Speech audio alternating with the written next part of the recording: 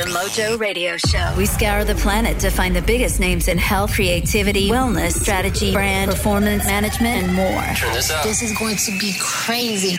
This is Jason Overcome Redman. Hey, I'm David Costa. Hi, this is Cal Newport, author of Deep Work. G'day, this is Ryan Park. I'm Batman. This is Ivor Davies from my town. I'm Andrea Burke from the Canadian National Women's Rugby Team. I'm Lucas speaking. This is Tate Fletcher, Cage Fighter.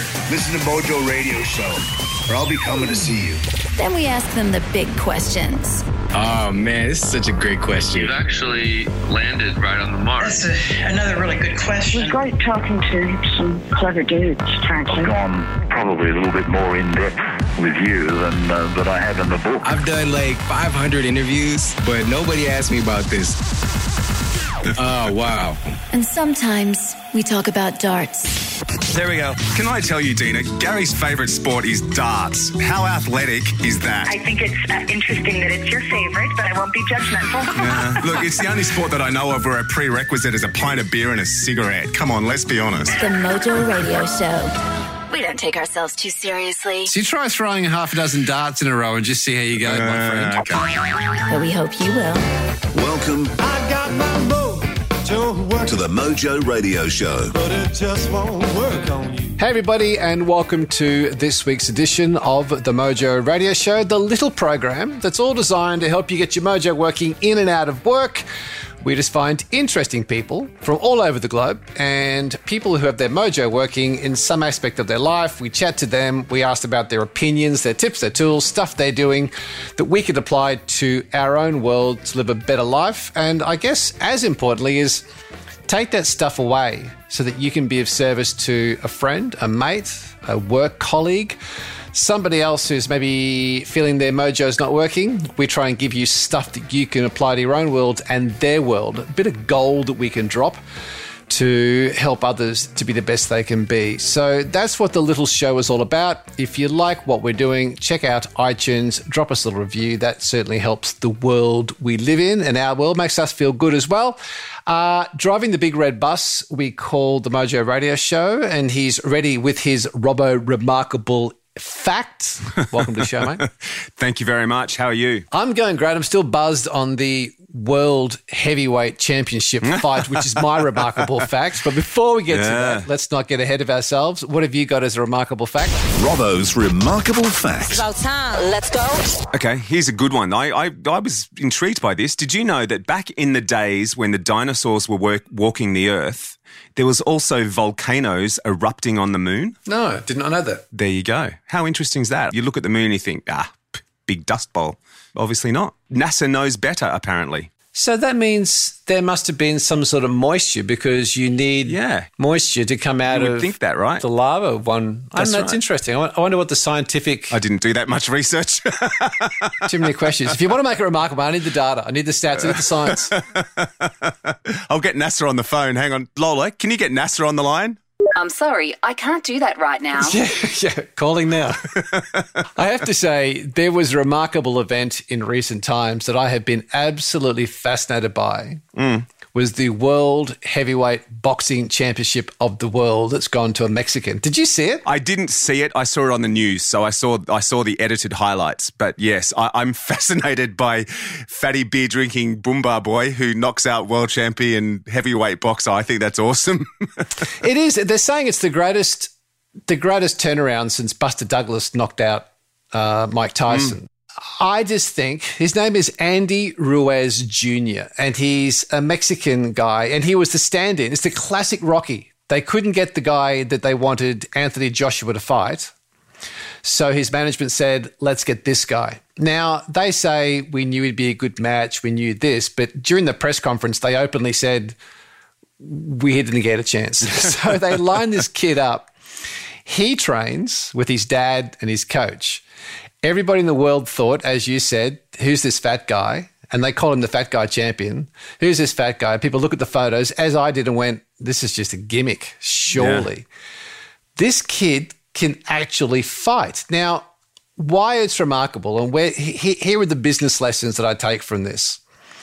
Anthony Joshua, heavyweight champion, undefeated. The interesting thing is that he was He was very active. He did a documentary, very active on his socials, taking the shots, living the heavyweight champion of the world lifestyle. He didn't do the work. He didn't know the enemy. He listened to the hype. He listened to his management, listened to his counsel, as in, you got this. Andy Ruiz Jr., on the other hand, did the work. He had a strategy. He flanked Anthony Joshua. Now, flanking means you find a weakness in the market leader's strength, and he knew that he was what they call open. And because he gave away, 6 inches in height and probably 6 inches in reach, he had this advantage because he said, all I wanted to do was open him up. So the first lesson is you find the market leader and you find a weakness in their strength and you flank them. You go where they don't expect you to go. And you take advantage of your own strengths. He also had a very profound why. Andy Ruiz Jr., why are you doing it? Because I want to do it for my people. I want to do it for my country. I want to become the first Mexican heavyweight champion of the world. And most importantly, every time he went back to his corner, his coach and the cornerman said, think about your kids. So he had a very compelling why as to why he did it. He had a plan. The other thing he said during the press conference, which is fascinating, was he said, I was patient. I knew if I hung in there, I could continue to open him up. And he never rushed it. He never tried to do it. He went through, they say, 3, 4, 5 rounds till he got to the 6th round where he finally opened up and he put him on the canvas. And it's something Gary Vaynerchuk, who's one of the great business social media influencers right now, he said one of the issues today is we're not patient. But this guy was patient. He stayed the course. He'd done the homework. He'd studied his opponent. Honestly, I think it's such a remarkable story of this guy from Mexico. And what's going to be really fascinating now is for him to hold on, because he basically won every belt except one. And they talked about the fact that you can't be the heavyweight champion of the world when you sleep on silk sheets. And so now this kid from Mexico who did it, he's from the street, don't get me wrong, he's from the street. What's going to be interesting to see him stay humble to the streets and to his Mexican heritage and not get caught up in all the fame and all the accolades that come with being a world heavyweight champion. Honestly, I think this is an amazing case study. We can follow it. I'm such a fan of what this kid did. Above all else, man, he's a really, really good fighter. Technically, he's beautiful. So there you go. I think the big question, though, is can he beat Ivan Drago? I must break you. The Mojo Radio Show. Our guest this week, JP Dinnell, was a Navy SEAL for 11 and a half years. He did 3 combat deployments. This guy was in the thick of it as a Navy SEAL in Ramadi. He has numerous awards for valor, including a Silver Star. And today, he's an instructor with Echelon Front, the super successful leadership company led by former SEALs, Jocko Willink and Leif Babin. And this is a big company with a lot of momentum. He's basically a Texas frogman. But as we'll cover, this is a theme we have through a lot of our guests. It was not an easy road for JP because only 2 years ago he was lost and delivering pizza. So, Robbo, you've ordered your pepperoni pizza. Imagine a former Navy SEAL. I think he was here last night. Imagine him turning up and you go, where's my tip? And you're looking at a Navy SEAL, 3 combat deployments. Yeah. Mate, where's my tip? Just hang on 1 second. But it's funny that, and I love that, I wanted to throw that in there because I think quite often we think a lot of our guests who've done great things are born to it. They had an easy road. This guy did not have an easy road, as you'll hear. And it was only 2 years ago when things turned around for him. And he learned, as a lot of our great guests do, he learned to overcome. So with all that, JP, welcome to the Mojo Radio Show, mate. Thanks for having me on this. JP, when somebody meets you for the first time and asks you what you do, how do you like to reply? I don't have a cookie cutter response. It just depends kind of also like who the individual is and how that conversation is starting. Sometimes I'll just say, I'm a leadership and management consultant. And, some people just kind of leave it at that. And that's kind of like my vague answer if I really don't want to engage with a person at that time. Maybe I don't have time to kind of go into what I do, or they're just a person that I don't want to be speaking with. JP, it's interesting. When I hear you speak on different shows and on videos, which are easily found online, one of the things about you is you have this deep desire to be of service, and we'll cover off your career. But even today, you always talk about wanting to be of service to others. Where does that come from? No, I think it was ever since I was a kid. And I have an appreciation for all the things that I've been given. I think we should find a way to serve others. For me, that's always provided fulfillment. If you can find a way to help others, whether it's a conversation, a cup of coffee, picking up someone's meal. I always try, one of the things that my family, we really like to do is if we see an older veteran who's like wearing, a hat that, says he served the World War II or the Korean War or Vietnam War, we usually like to pick up their meal without them knowing. And, I like to make people's days better. And I truly feel that if we as a society went around trying to look at ways that we could serve others instead of looking at ways that people can serve them, we would be much better off. So if I take you back to your sister worked 2 jobs and took care of the kids, and with all that was still able to be a top-ranked figure competitor, all the while she was studying as well. When you think back to your sister, what part of your character do you draw from her, or how has that helped shape you as a man? So my sister is just a phenomenal individual. She is extremely hardworking. And when I think of my sister as well as my brother, they just had the win at all cost mindset. And they got that from my dad. They got that from my mom. My dad, for the majority of our youth growing up, he did construction and he would do cooking, so he would do whatever he could to provide for our family. And so did my mom. There was times where my mom would wake us up super early and she taught step aerobics or fitness classes at a fitness center and gym. And we would get ready for school. We would go to the gym at like 4:30 in the morning so that she could teach a 5 a.m. and a 6 a.m. class. We would be sleeping in the office. She'd get done with those classes. She'd wake us up, kind of finish tweaking, getting us ready for school. She'd drop us off at school. She'd work, a full day, pick us up from school, and we'd go back to the gym with her and hang out and do homework. And that's what we did while she's working. And the whole time we're doing that, my dad's out working 12, 14, 16, sometimes 18-hour days of construction and cooking just to make ends meet. So my brother's always done that. My sister's always done that. My sister, was raising her daughter while having 2 different jobs, going through school to get into medical school. And now she's less than a year away from being a neurosurgeon. You just mentioned your old man, and something you said was that my old man put everything into me. What did your old man put into you, JP? When I said that on different podcasts and interviews, it was the time and dedication that my dad put into me the summer before I left for the military to prepare me mentally and physically for the military. My dad knew that most young SEALs don't make it through training because they're immature, they're just not mentally strong and stable. And that's a good thing that those guys don't make it through training. We don't want young, immature guys running all around the world and charging millions of dollars worth of gear in other people's lives.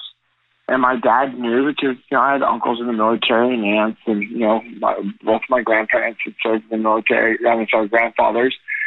And so he knew that where I needed to be. And so that summer I worked construction for my dad. My dad was very military boot camp / Navy SEAL BUD/S instructor hard on me when I was working the day. He never let me rest. I was constantly moving, minimal times for lunch. It was just, he pushed me. He pushed me past what I physically thought I could do. And he pushed me mentally to a place that I'd never been. And I'll forever be in debt to my father for, putting me in that scenario and situation to prepare me for Bud. And if we go into your career with the SEALs, it's when you hear any SEAL talk about Ramadi, that was the Super Bowl. At that time, it was really happening. It was dangerous. The conditions were harsh. You had an unpredictable enemy. Yet you said, quote unquote, that in Ramadi you thrived. Why is that, JP? What is it within you that when you got to that which people speak so emotionally about and was so full on, why was that an environment where you thrived? Ever since I was a little kid, I wanted to be a Navy SEAL. And it's something I would dream about and think about. And I was infatuated by becoming a Navy SEAL. And when I got into the SEAL teams, I made through BUDS. I checked in the SEAL team. I felt that I had accomplished my goal and dream, but I also knew that goal and dream had just begun. And I wanted to be in combat. I wanted to kill enemy fighters. There was bad, evil people that we were dealing with in Ramadi, and we were at war with them. And just to be in that position to make a difference and to serve those beside me and to serve the Iraqi population, the innocent families that lived in these cities who were being tortured and murdered by these insurgent fighters, to have the opportunity to bring the fight to them and to hunt them and kill them and bring fear into their hearts, it was an amazing opportunity. And I truly feel that God had created me to be in the teams. He created my, path to lead that way. And I was in the teams, and I was able to have, I thought a pretty good career. I didn't do my full 20. I just did just under 12 when I got out, but I really enjoyed it. I enjoyed the simplicity that comes with being deployed and being in combat, even though it is a incredibly chaotic, deadly environment. You just mentioned serving and working with those beside you. One of the guys that you built a relationship with and spent a lot of time with was Chris Kyle, the famous SEAL sniper. We know him from the fabulous book he wrote and an incredible movie that was made, which went on to win Academy Awards. Tell me about your relationship with Chris. What was that like? What are your fondest memories of that time? Chris was an awesome individual. He loved his country. He loved his family. He loved being in the military. He loved being a SEAL and being a sniper. And he was an incredibly well-trained sniper, and he was very disciplined.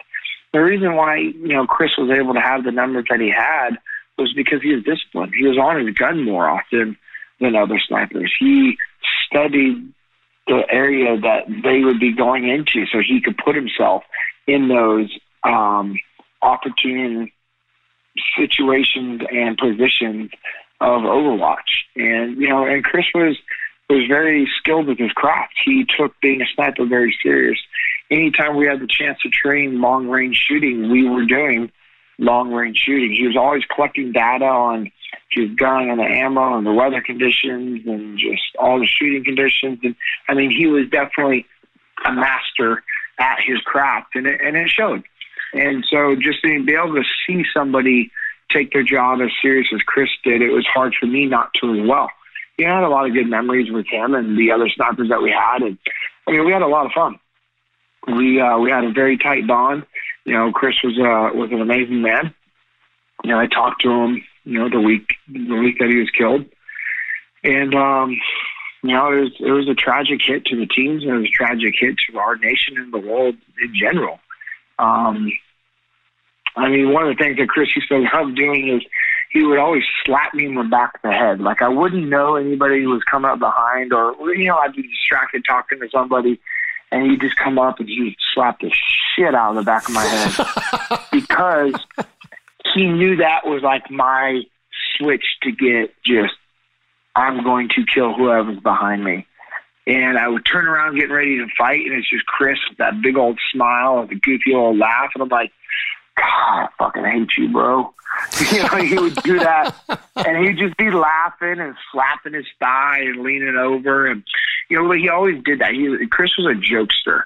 He was always teasing and laughing and enjoying life. He wasn't a solemn, quiet guy. He was very, very much, the guy that was always laughing and joking and joking and pushing buttons for people.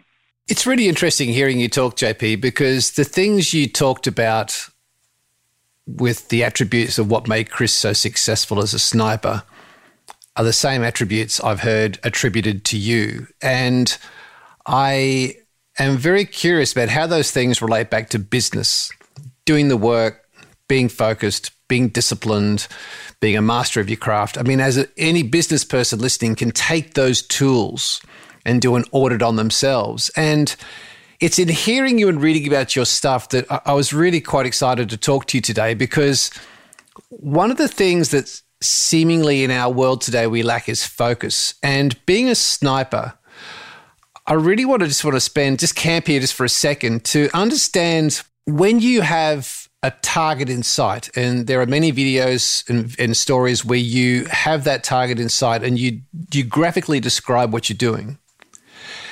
How do you actually maintain or zero in to focus in that time? Because most of us who are following a target at 300 meters to do what we've got to do and to basically take a life, our heart will be jumping out of our throats.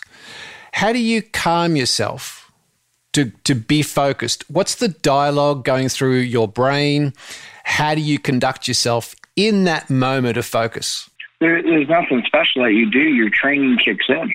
And the reason why I'm able to be calm and take those shots and it not affect me is because I've done that shot thousands of times. I've done that shot in difficult shooting positions and environments and in stressful environments. And I've imposed physical stress and mental stress and sleep deprivation upon myself while doing those shots in a controlled training environment. The thing that people miss out on is they don't train enough. People always say, well, I don't have time for training. Yeah, absolutely. Actually, you do. It's just not a priority. I hate when people say, I don't have time to do this. Instead of saying I don't have time to do something, say it's not a priority of mine. And that will force you to actually kind of step back and be like, okay. Now, when you have to say something's not a priority, either you fully agree with it because you've got so many other things going on, or you'll realize that you're just making up a lame excuse. And so the amount of training that we did was incredibly dynamic and stressful and intense, and it prepared us to be able to take those hard shots in a stressful environment while being calm and relaxed and maintaining our composure. How are you taking that and applying it into today's business world through Echelon Front, JP? Training doesn't have to be complicated. And that's the thing. People complicate training. You can do some sort of training. When I was first coming on board Echelon Front to be a leadership instructor and speaker for Jocko and Leif, I had watched Leif give a brief once, and I recorded it. And then I had watched Jocko give a brief once, and I recorded it. And then I knew that I was going to become on the team. And eventually, I was going to end up having a client say, oh, cool. Yeah, you know what? I can't afford Jocko. I can't afford Leif, but I can afford JP. What's the availability? And it would work out. And so I knew that was going to come. I had other stuff I was working on and doing at the time and trying to provide for my family. But I can tell you that I was spending 4 to 6, sometimes 8 hours a day rehearsing my presentation because that was a priority of mine. I had to be disciplined. I had to be dialed in, and I had to take action. I couldn't sit around and say, oh, cool, I have something coming up next week. Let's get started now. No, I wanted to be at the point where they're like, hey, you have a gig tomorrow. Let's rehearse it once over Skype, and you're doing it. I'd be like, check, Roger, done. Where it wouldn't be an issue. Because I didn't want to have to be reactive. I wanted to be proactive. I wanted to have control of my environment. And if you train hard enough and you stay disciplined and you take action, for the most part, you can control your environment. And so that's what I was doing. And I was going through my presentation and brief while listening to them speak as I was clicking through the PowerPoint slides, so it matched up. And then I started just repeating what they were saying.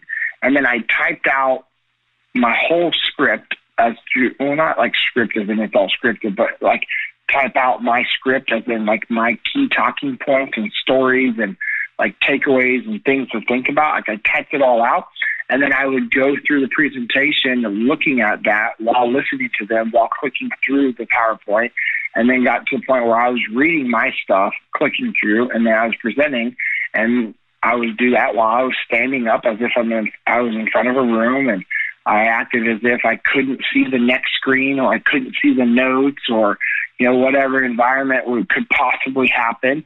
So I wasn't dependent upon anything else other than me knowing my presentation.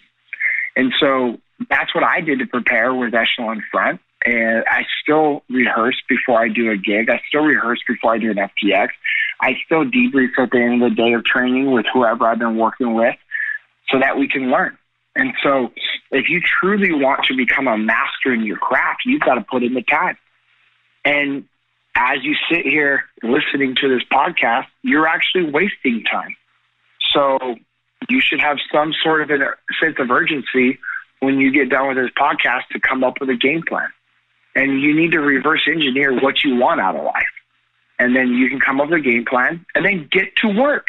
The biggest thing is people don't actually put in the work that's needed to better themselves, to be better at sales, to be better at operations or supply chain, or to be a better CFO or COO. They don't actually put in the work. Most of the time they're in that position because they've been appointed or they have a college degree, and so they're in the management and leadership position, but they actually have no actual leadership experience.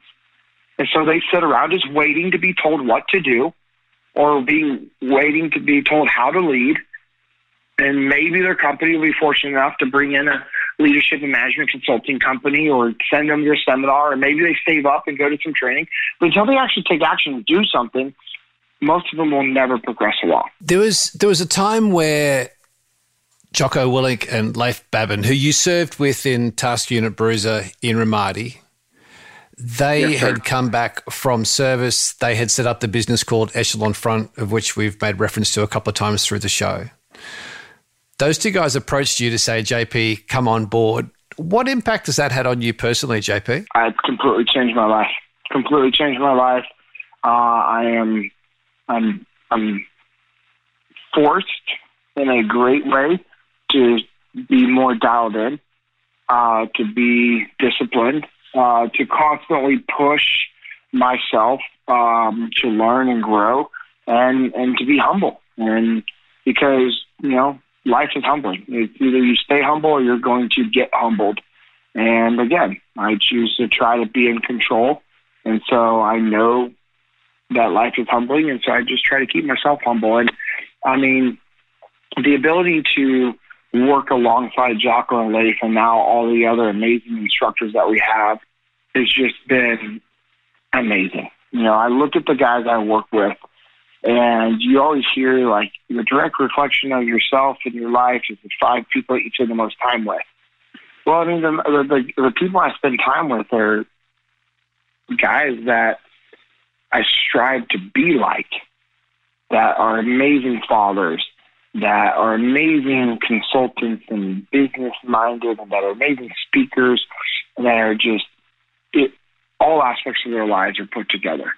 And it's just something that keeps me aligned and straight. And the ability to work with the companies that I've gotten to work with because of Echelon Front has made an amazing impact on my life. And I get to share those lessons that I learned with them to other companies. I share the lessons that I learned in the military with these people. And it's just crazy. Like the small impact that you can have with somebody is humbling. Leif, who you served with in Ramadi, who was one of your senior officers, he gave you a saying, which I've heard you talk about, which was, it's not what you preach, it's what you tolerate. What are the things today, JP, that you just simply do not tolerate? What are the non-negotiables where you say, not happening? That's a really good question. Well, I mean, just people quitting when they don't need to. Like, that's one of the things I'm trying to instill into my kids, is just having this never quit mentality. Like, yeah, life is going to be hard. It's going to be difficult. And it's not fair. But that doesn't mean that anything is going to be given to you. You have to work for it. So when people are lazy and they expect things to be given to them, I completely disconnect from them. I have a really hard time when people are always expecting something to be given to them. That sense of entitlement, that bugs me, you know. And then obviously when you're doing something immoral or against your company's code of ethics, or, you know, towards a teammate or a friend, you know, when you screw them over, you cross the line. That's just one of those things where I just have to wash my hands of that. There was a gap between being in the military and joining Echelon Front. And it was at that time that you'd left the military and you moved to Mississippi to follow your girl, Amanda. And you said you're working in finance, but it wasn't working out. And it was a tough time for you. What was missing then, mate? What was it in that time that just wasn't working? Because you had the girl, you had a wonderful life of service to look back upon. What was missing in JP's world? I didn't have a mission. I was just going through the motions. I got out of the military, and when I knew I was getting out, like, I really didn't have like a set game plan. I was like, oh, cool, I'm going to probably go overseas and contract and do some anti-piracy gigs. And I don't know, that's about it. And then I had the opportunity to work sales at a financial company, and it was a great opportunity. I learned a lot about business and sales and just people outside of the military, and it was great. You know, I made some decent money, but I wasn't fulfilled. I didn't have this sense of fulfillment anymore. I didn't really redefine what my mission was. Therefore, I just wasn't driven. And there's just a lot of days and evenings that were just pretty dark in regards to just me not being happy with what I was doing or where I was at. And it affected my family, it affected Amanda, it affected the kids. And, you know, it was a difficult time, and we ended up getting a divorce. It got so bad between us. That relationship was so toxic that our marriage and our family completely fell apart. And, you know, it was about a year that we were completely apart and separated and divorced. And it was, you know, it was hard. It was rough. And it put a lot of strain on her. It put a lot of strain on me. It put a lot of strain on the kids. And it was, you know, a very, very difficult time for us. I didn't really enjoy life. I didn't enjoy what I was doing. And I also didn't know that my testosterone levels were super messed up. And because I have issues with my pituitary gland, or the sac around my pituitary gland, the damage from, you know, concussions and TBIs, traumatic brain injuries from just deployments and just being in the field teams, dealing with heavy machine gun fire and explosive breaches, and being a sniper with that, you know, concussion of that large caliber round and all these other things. You know, my body wasn't producing testosterone like it was supposed to. My levels got just dangerously low. And when they got that low, you know, it really started to affect the way I thought, my levels of energy, my ability to sleep, my mood swings and irritability. And I went to a dark place for a while. And, you know, that was just a compounding thing, in addition to not being in the military, not enjoying, you know, not loving what I did, not feeling like I was serving. It was difficult. What I'm curious about, JP, is in your words, you said, I was a horrible father and I was a horrible husband, but then you took 100% responsibility. You said it was my fault. You took complete ownership of that situation. What I'm curious about is why can't a SEAL or someone in the military or someone, a first responder, who can do it in the heat of battle, why can't they transfer those skills, that thinking, that discipline, that fortitude? Why can't that be transitioned into the home? Like, why can't we not be the same alter ego on the battlefield as we are at home, but why can't we take the things that we know, the intelligence we know that works? Why do we have a hard time transferring that into the family, into our personal lives? Because of our egos. We allow our ego to get in the way, and we feel like that those same principles don't apply at home. But they're the most important at home, because that affects how we work, that affects how we live. And when your home life falls apart, everything else tends to as well. And it is solely because of ego and complacency. We get complacent with our relationships. You start off when you meet someone new and you fall in love, you do all these things for them.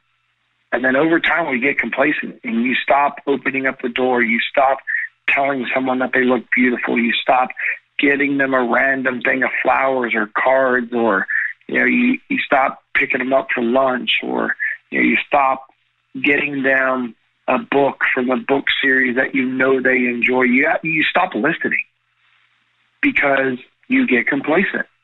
You allow your ego to get involved, and you don't feel that you should apply what you know outside of that relationship. It's funny because one of the things that you guys are famous for is not quitting, is no surrender, never settling in your terms. Yet you've said, I know all that, yet I gave up on my marriage. And to your credit, which I find terribly inspiring, you took 100% responsibility for it. You said, quote unquote, it was my fault. How does one quit on something which is the best friend, the most important thing? We put it at the highest level of our priorities in our lives. How do we quit on the people that mean the most to us? We take them for advantage. We take advantage of them because we got complacent. I got complacent in my marriage, and I allowed all these other things in my life to compound. And I started to buy into my own bullshit that I was creating and saying was going on. And instead of me looking to Amanda for support, instead of me looking to serve my wife and to serve my family, I wanted just to do my own thing. And I'm telling you, when your testosterone levels are that low, you do not think right. There is some legitimate instability with your thought process, with your reasoning, with your ability to focus and sleep and do all these other things. And I am convinced. I've talked about this on a handful of podcasts, and I've actually had people reach out to me and reach out to Echelon Front about me doing an interview, and I was diving deeper into it.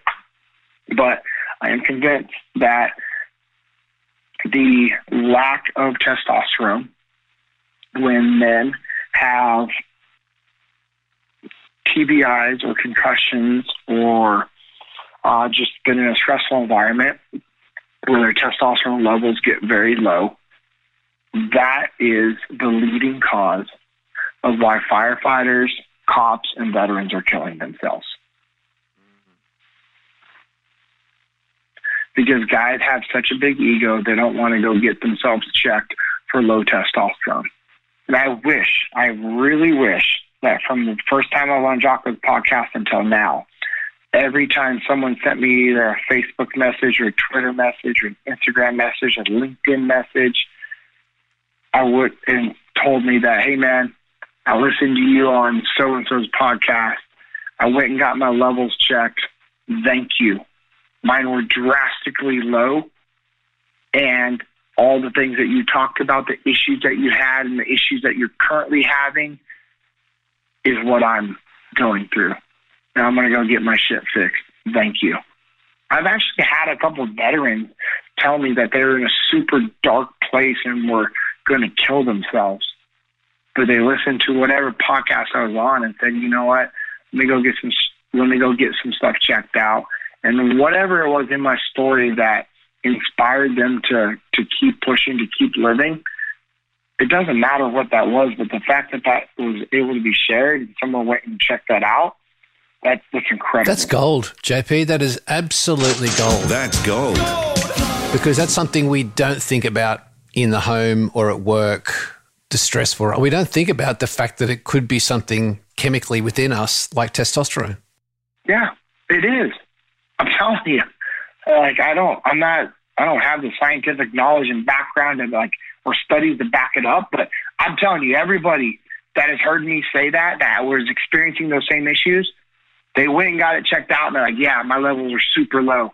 I've been on TRT for the last month and I'm back to being normal. Thank you. JP, you've mentioned your family, and I'm just curious, you've said that your stepson, Aiden, has said to you that the flag is Daddy's favourite thing, the American flag.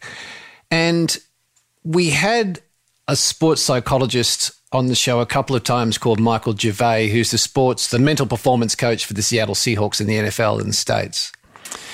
And he had this wonderful saying that game recognises game, and the game that you bring as a dad, as a leader, will be reflected by those around you. The game you represent will be reflected in Aiden because you are his superhero. When you think about Aiden, you think about the flag, you think about you as the man. What is the game or the message of the values that you are looking to represent for your own kids?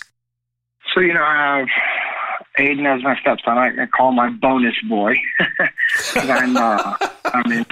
He's my man, and then I have, our twin daughters, and the things that we teach them is all the same.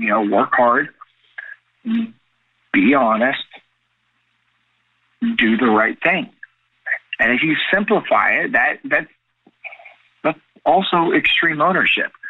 Extreme ownership, if you want to break it down to one other little key phrase, I think in my mind is do the right thing. And so I just tell my kids to do the right thing. If it's to stand up for somebody that's being picked on, I don't care what happens at school. You do the right thing. You protect the weak. You protect those that are being picked on. Mom and I will take care of you guys. If you're having a hard time with a subject in school, spend some more time studying. Get off your iPad. Wake up early. Do your homework. And I'm so incredibly proud of all the hard work that Amanda puts into our kids with how busy I'm gone all the time.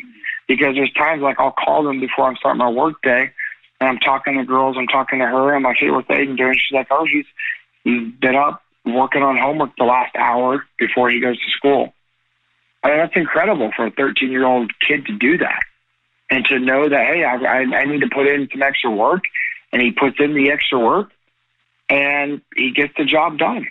If we talk about the people who have influenced you, you're influencing your kids, you're influencing Amanda, the people you work with, but there was a man who influenced you. And what I heard, which was really quite profound for me when I heard it, is that there was a period of time where you did not have a trident on your dress uniform.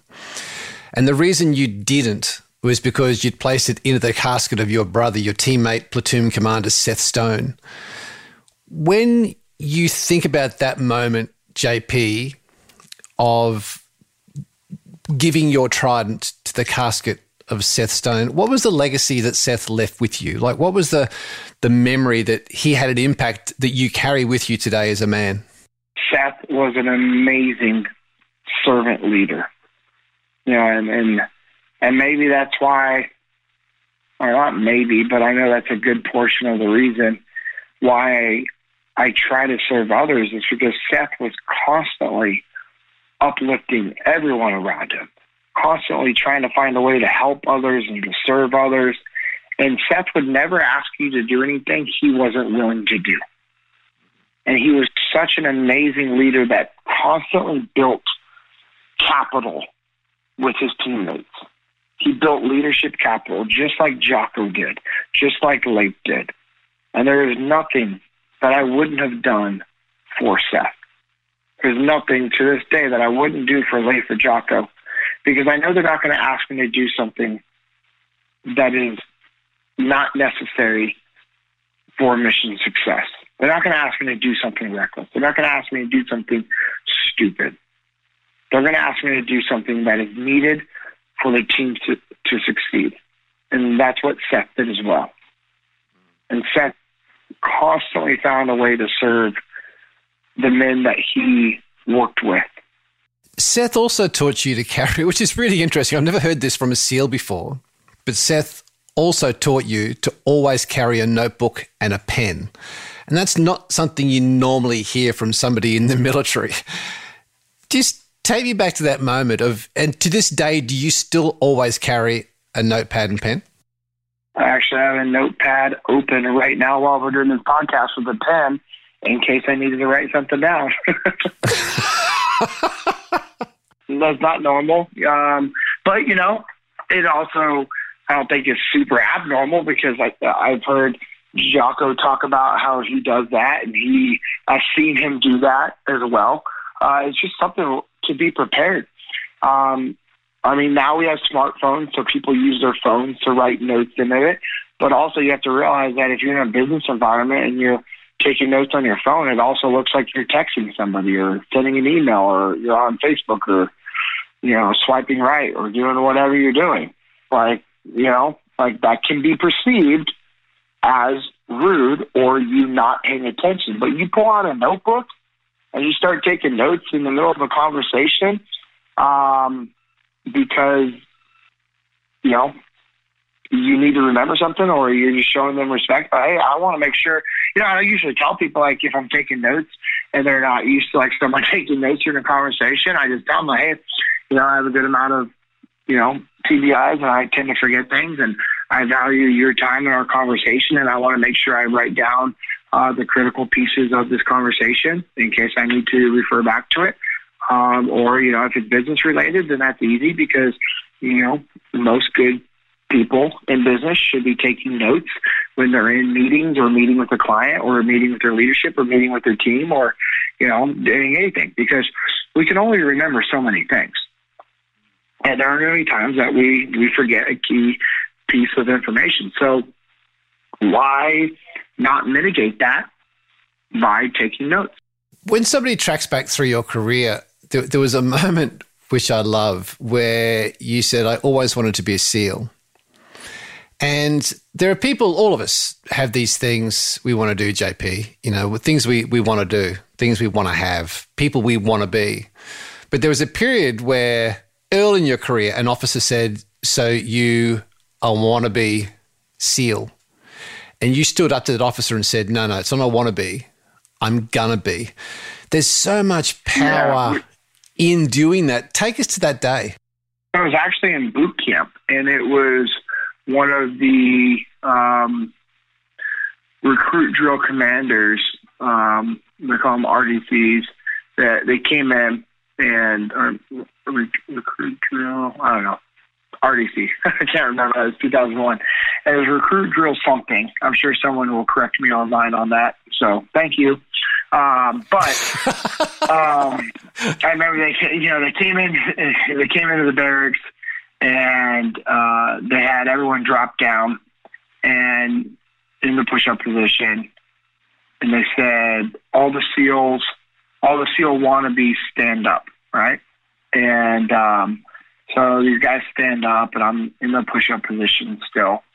And they knew the guys that had contracts, and so they're going down, and they go, Dinnell, aren't you a SEAL wannabe? I just stayed there in the push-up position. I said, no, I'm not a SEAL wannabe. I'm a SEAL gonna be.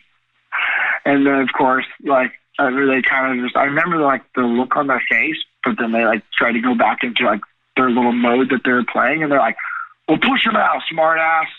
All right, do my push-up. And, whatever. And so we went on from there. But, I was just always just like, no, I'm not a wannabe. I'm going to be.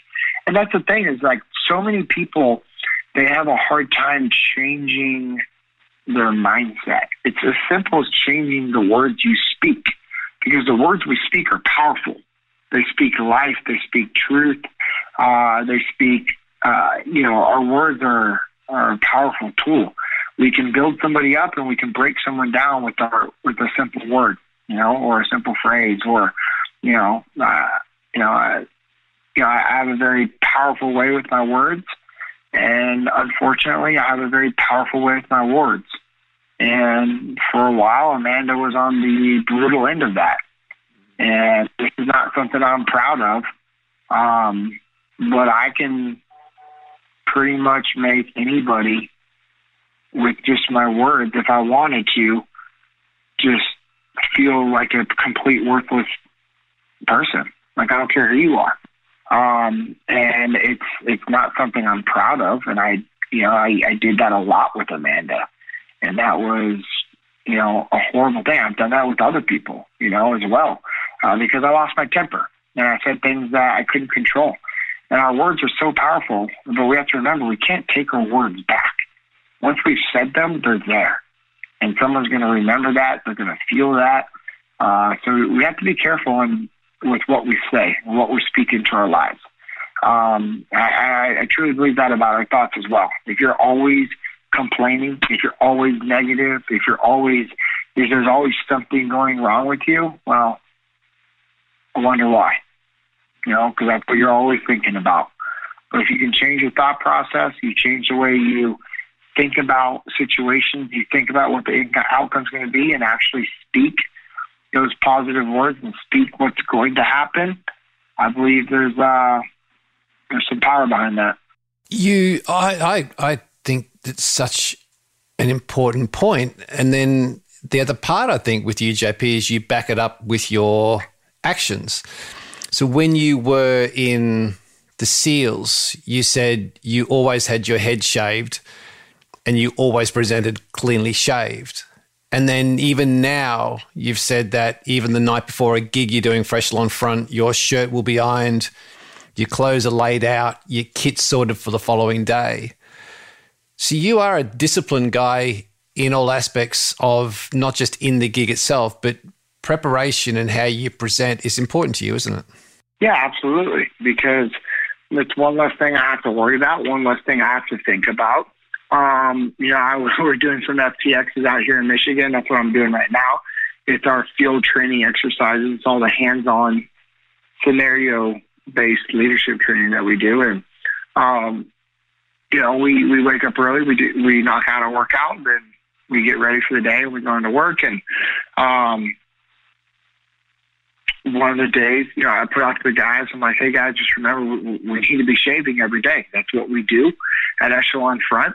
That's what we did in Tasking or Bruiser, and, that's what we do out here in the FTXs. A couple of guys had gone a day without shaving, and I put that out to the guys. Next day, wake up, and I was like, I'll just shower.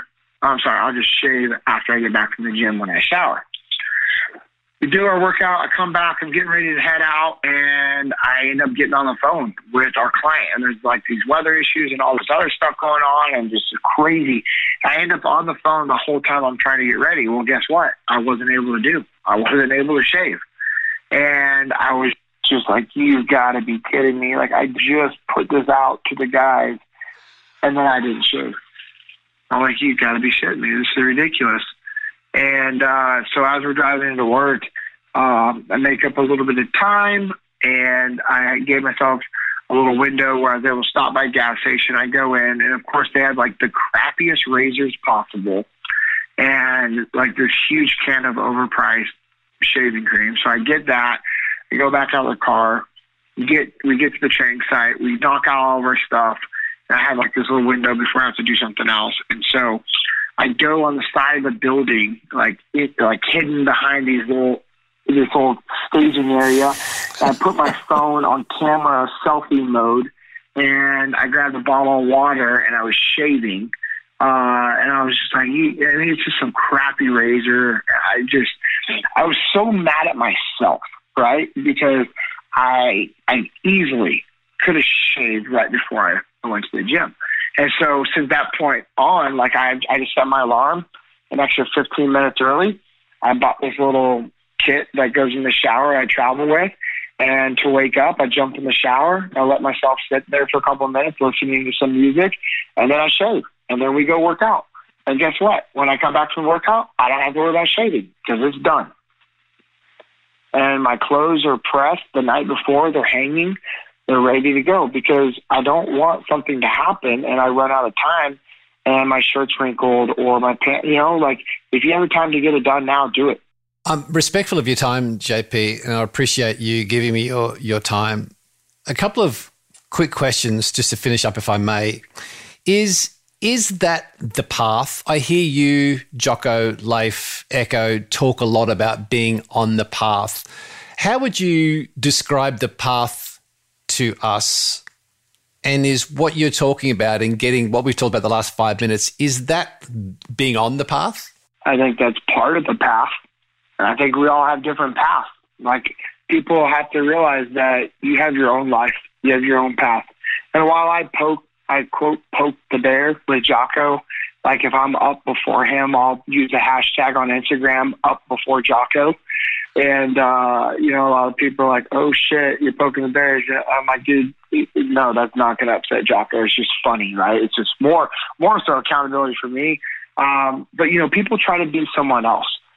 And that's a dangerous thing, because while you're trying to be someone else, you lose sight of who you are. And someone else's path may not be the right path for you. We're all built differently, right? Like my Jeep that's 4-wheel drive can take a lot more rugged path than a sports car. And so you might be a finely tuned sports car, and you're going to have to stay on nice paved roads and race tracks. But while you're on those, you're able to excel. You're able to perform. You're able to accomplish your mission. You try to come on my path, you're going to be broken down and not useful to anybody else right away. And I could go on someone else's path as a Jeep, and I'm not going to be as efficient. I'm not going to be as effective. And so while we should always strive to be better, and we should always strive to be smarter and strive to be more disciplined, worry about designing your own path and your own mission and coming up with your own game plan so that you can take action and get to work. I read a book called Codename Johnny Walker, which was a book about him growing up as an Iraqi, turning and being able to eventually helping the SEALs.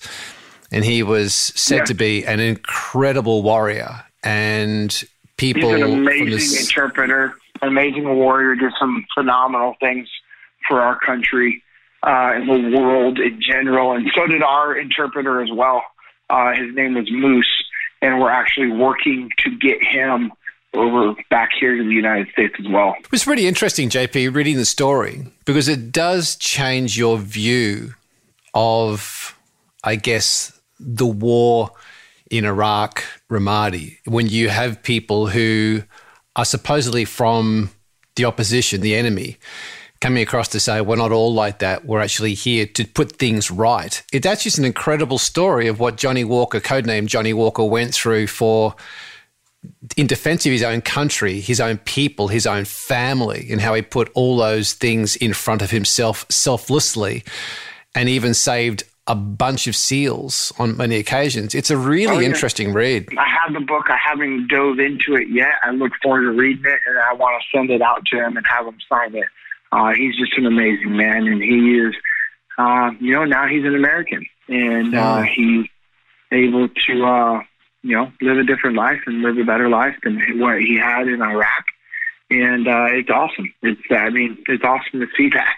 When we talk about people like Johnny Walker, who was your interpreter, one of the attributes that they say about him is he basically had no fear, and he put the SEALs and the mission way in front of himself. And on your email signature, where you and I have been going backwards and forwards to organise today's show, it has a little saying at the bottom. It says, live life without fear.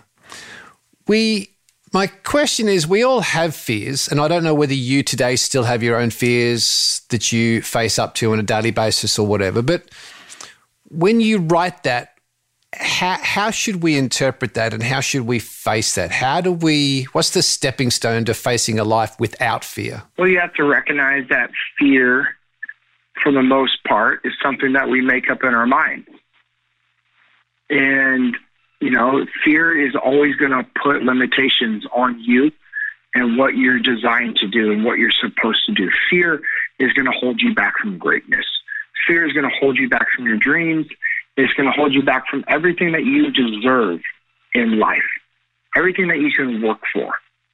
And so if you allow fear to control your life, you'll never be able to serve others. You'll never be able to fulfill your life. You'll never be able to help others do the same. So you just have to remind yourself to not allow fear to control you. Live your life without fear. I think people would hear that and go, I agree. That's all well and good. Tell me how to step into it, JP. Tell me something that's an actionable thing that I could do when I finish this podcast. I agree with you. I'm going to put that onto my wall to say I am going to live my life without fear. Tell me a stepping stone that I could do, that I could actually prioritize and execute to start to live that life without fear. Okay. Myself, I grew up with a speech impediment, and I hated speaking in front of people. Hate it. Scares me. And so in the military, I was in a position where I had to speak in front of people when I was an instructor. But they didn't just throw me into a situation where all of a sudden I was going to talk in front of a large group of men and teach them a class. We would do rehearsals. We would start it off to where we would watch the other instructor teach. We would take notes on how the other instructor would teach and what they would say. And then we would create our brief based off of that in our words. And then we would rehearse it with somebody. And then we would rehearse it with a group. And then we would rehearse it actually going through the actions and having the people do all the different stuff for the scenario. And then you would do it in front of a group with somebody observing you. And if you forgot something, they would fill it in. And then you do that over and over until you could take the lead. Whatever it is that's controlling you, whatever fear that's controlling you, pick one small thing that you can do that counters your fears. So Dr. Jordan Peterson, Jocko had him on his podcast. He's written a couple of books. One of the things he talks about is like, okay, you're afraid of a needle. And I'm going to, not say the story exactly the same, but he talks about how so-and-so is afraid of a needle. And so you would condition them to be around that needle, right? He'd say, hey, I want you to look over on that shelf across the room. There's a needle over there. And they would look over there. And depending on how they reacted, boom, do whatever. And then the next time the needle would be a little bit closer, a little bit closer, a little bit closer. And then it would do the point like, hey, can you pick up that needle? And then you'd work through to where you could go pick up the needle, but you kept it in the wrapper, kept it sheathed. They would say, hey, I want you to open up the wrapper and take the needle out. I want you just to take off the cap of the needle, but put it back on. And you do that over and over and over until they're used to it. You see, you start with something small, and you get yourself used to it. I have a fear of drowning, and I'm claustrophobic. So I had to constantly work on my breath holds and doing stuff underwater so I was comfortable. And I would start small. And I would make it to where I could hold my breath longer. I could do more things. And I became very comfortable in the water. Gold, Robbo. Cha-ching, I would suggest. Before we wrap this little shindig up, JP, can I throw to Robbo for a quick little segment to wrap this up? Do you have 90 seconds of time left? Yeah, absolutely. Yeah, for sure. Robbo. Here we go. Yeah. Robbo's Nifty 90. All right, JP, shall we start the clock, mate? You ready for this? Let's do it. All right, mate. What was the last book you read? Discipline Equals Freedom Field Manual. Something you've always wanted to do but haven't. I want to skydive into a snowboard session off of a mountain. Oh, can I come? That sounds like... Sure, let's do it. So is that a want to or going to, JP? Oh, I will, one day. All right, this is part one of a two-part question. What's 3 words you would use to describe yourself? Ruggedly handsome. No, I'm just kidding.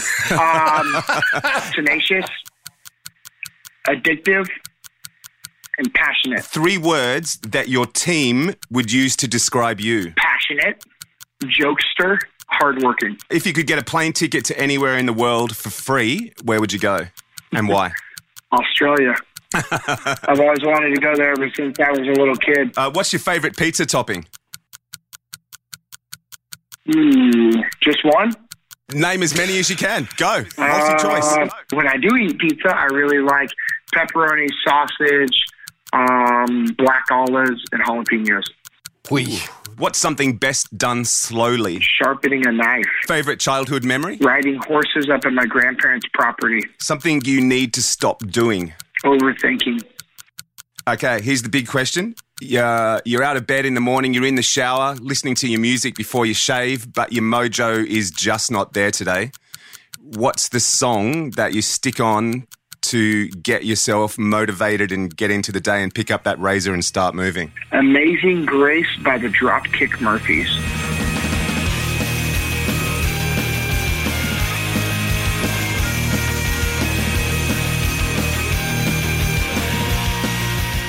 Whoa, okay. Left to center, you're going to have to give us a backstory on that one. Yeah, bagpipes and Amazing Grace makes me think of all the funerals of all my fallen brothers, and it is my duty to live my life to honor them.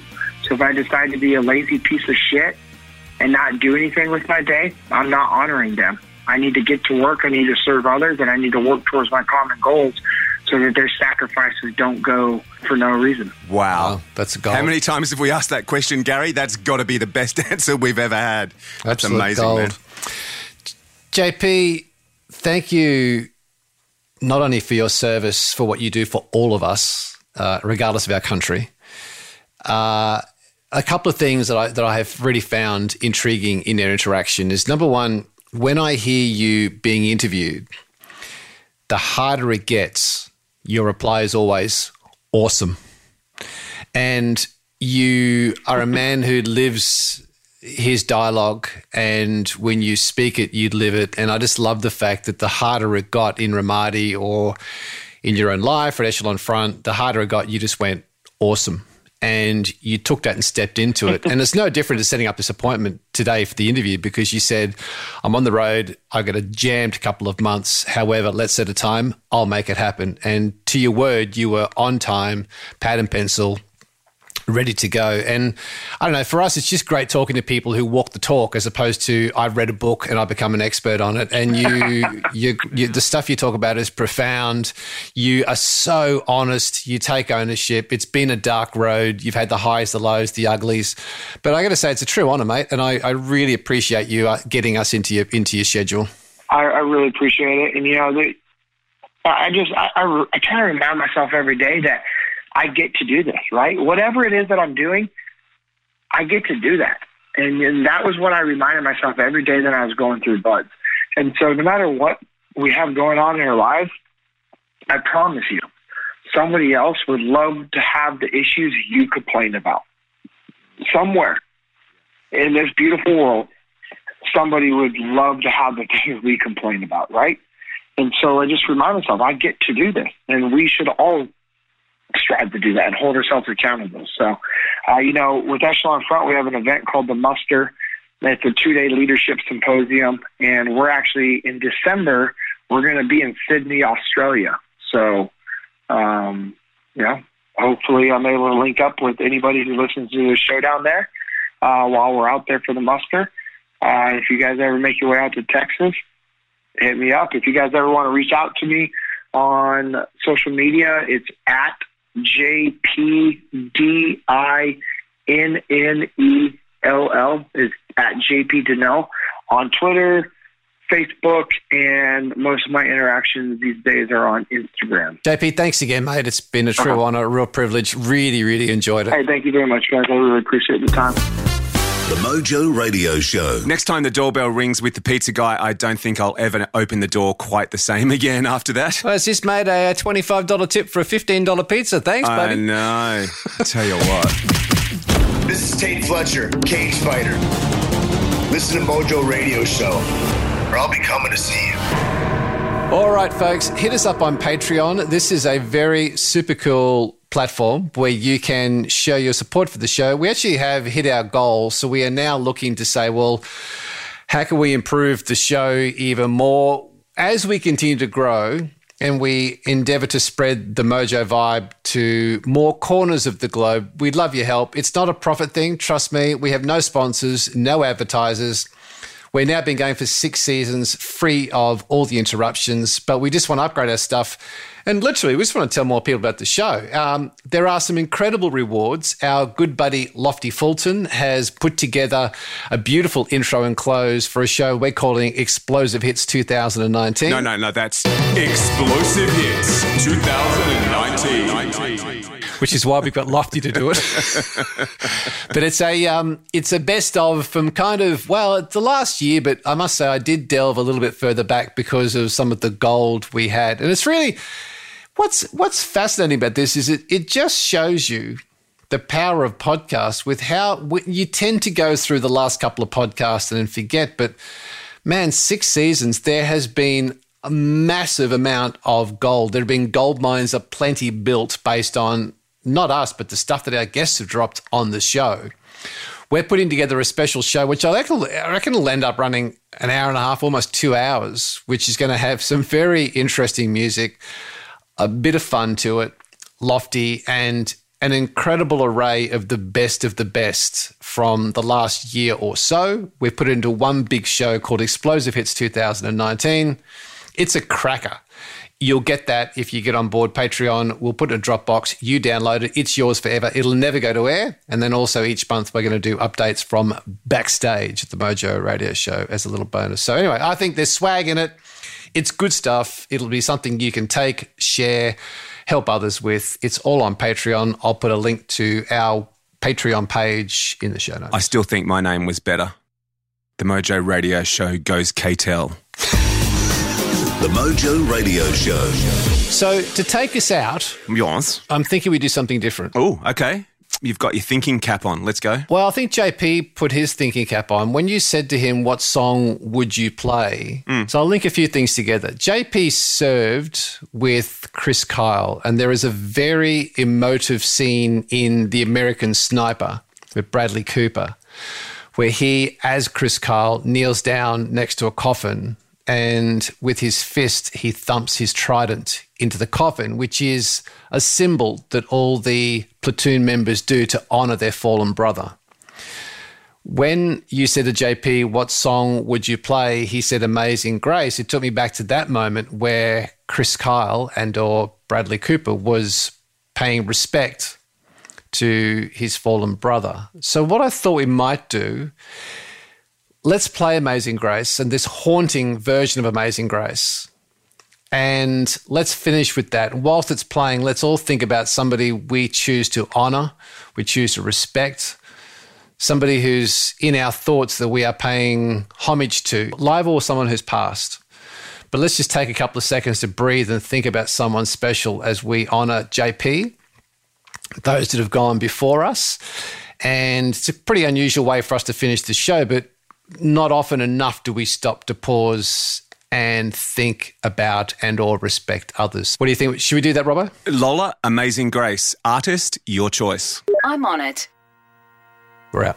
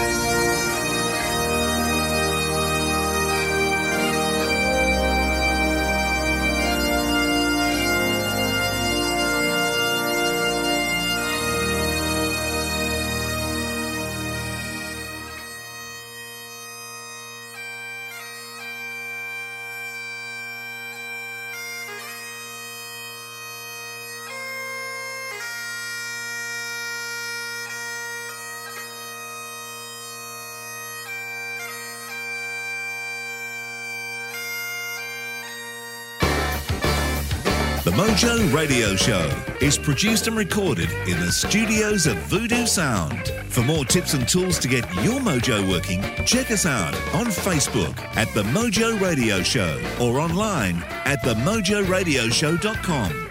For more about Gary, see GaryBurtWhistle.com, or to polish your next audio or video production, check out voodoosound.com.au. And for the right voice, realtimecasting.com. Andrew Peters speaking. See you next time.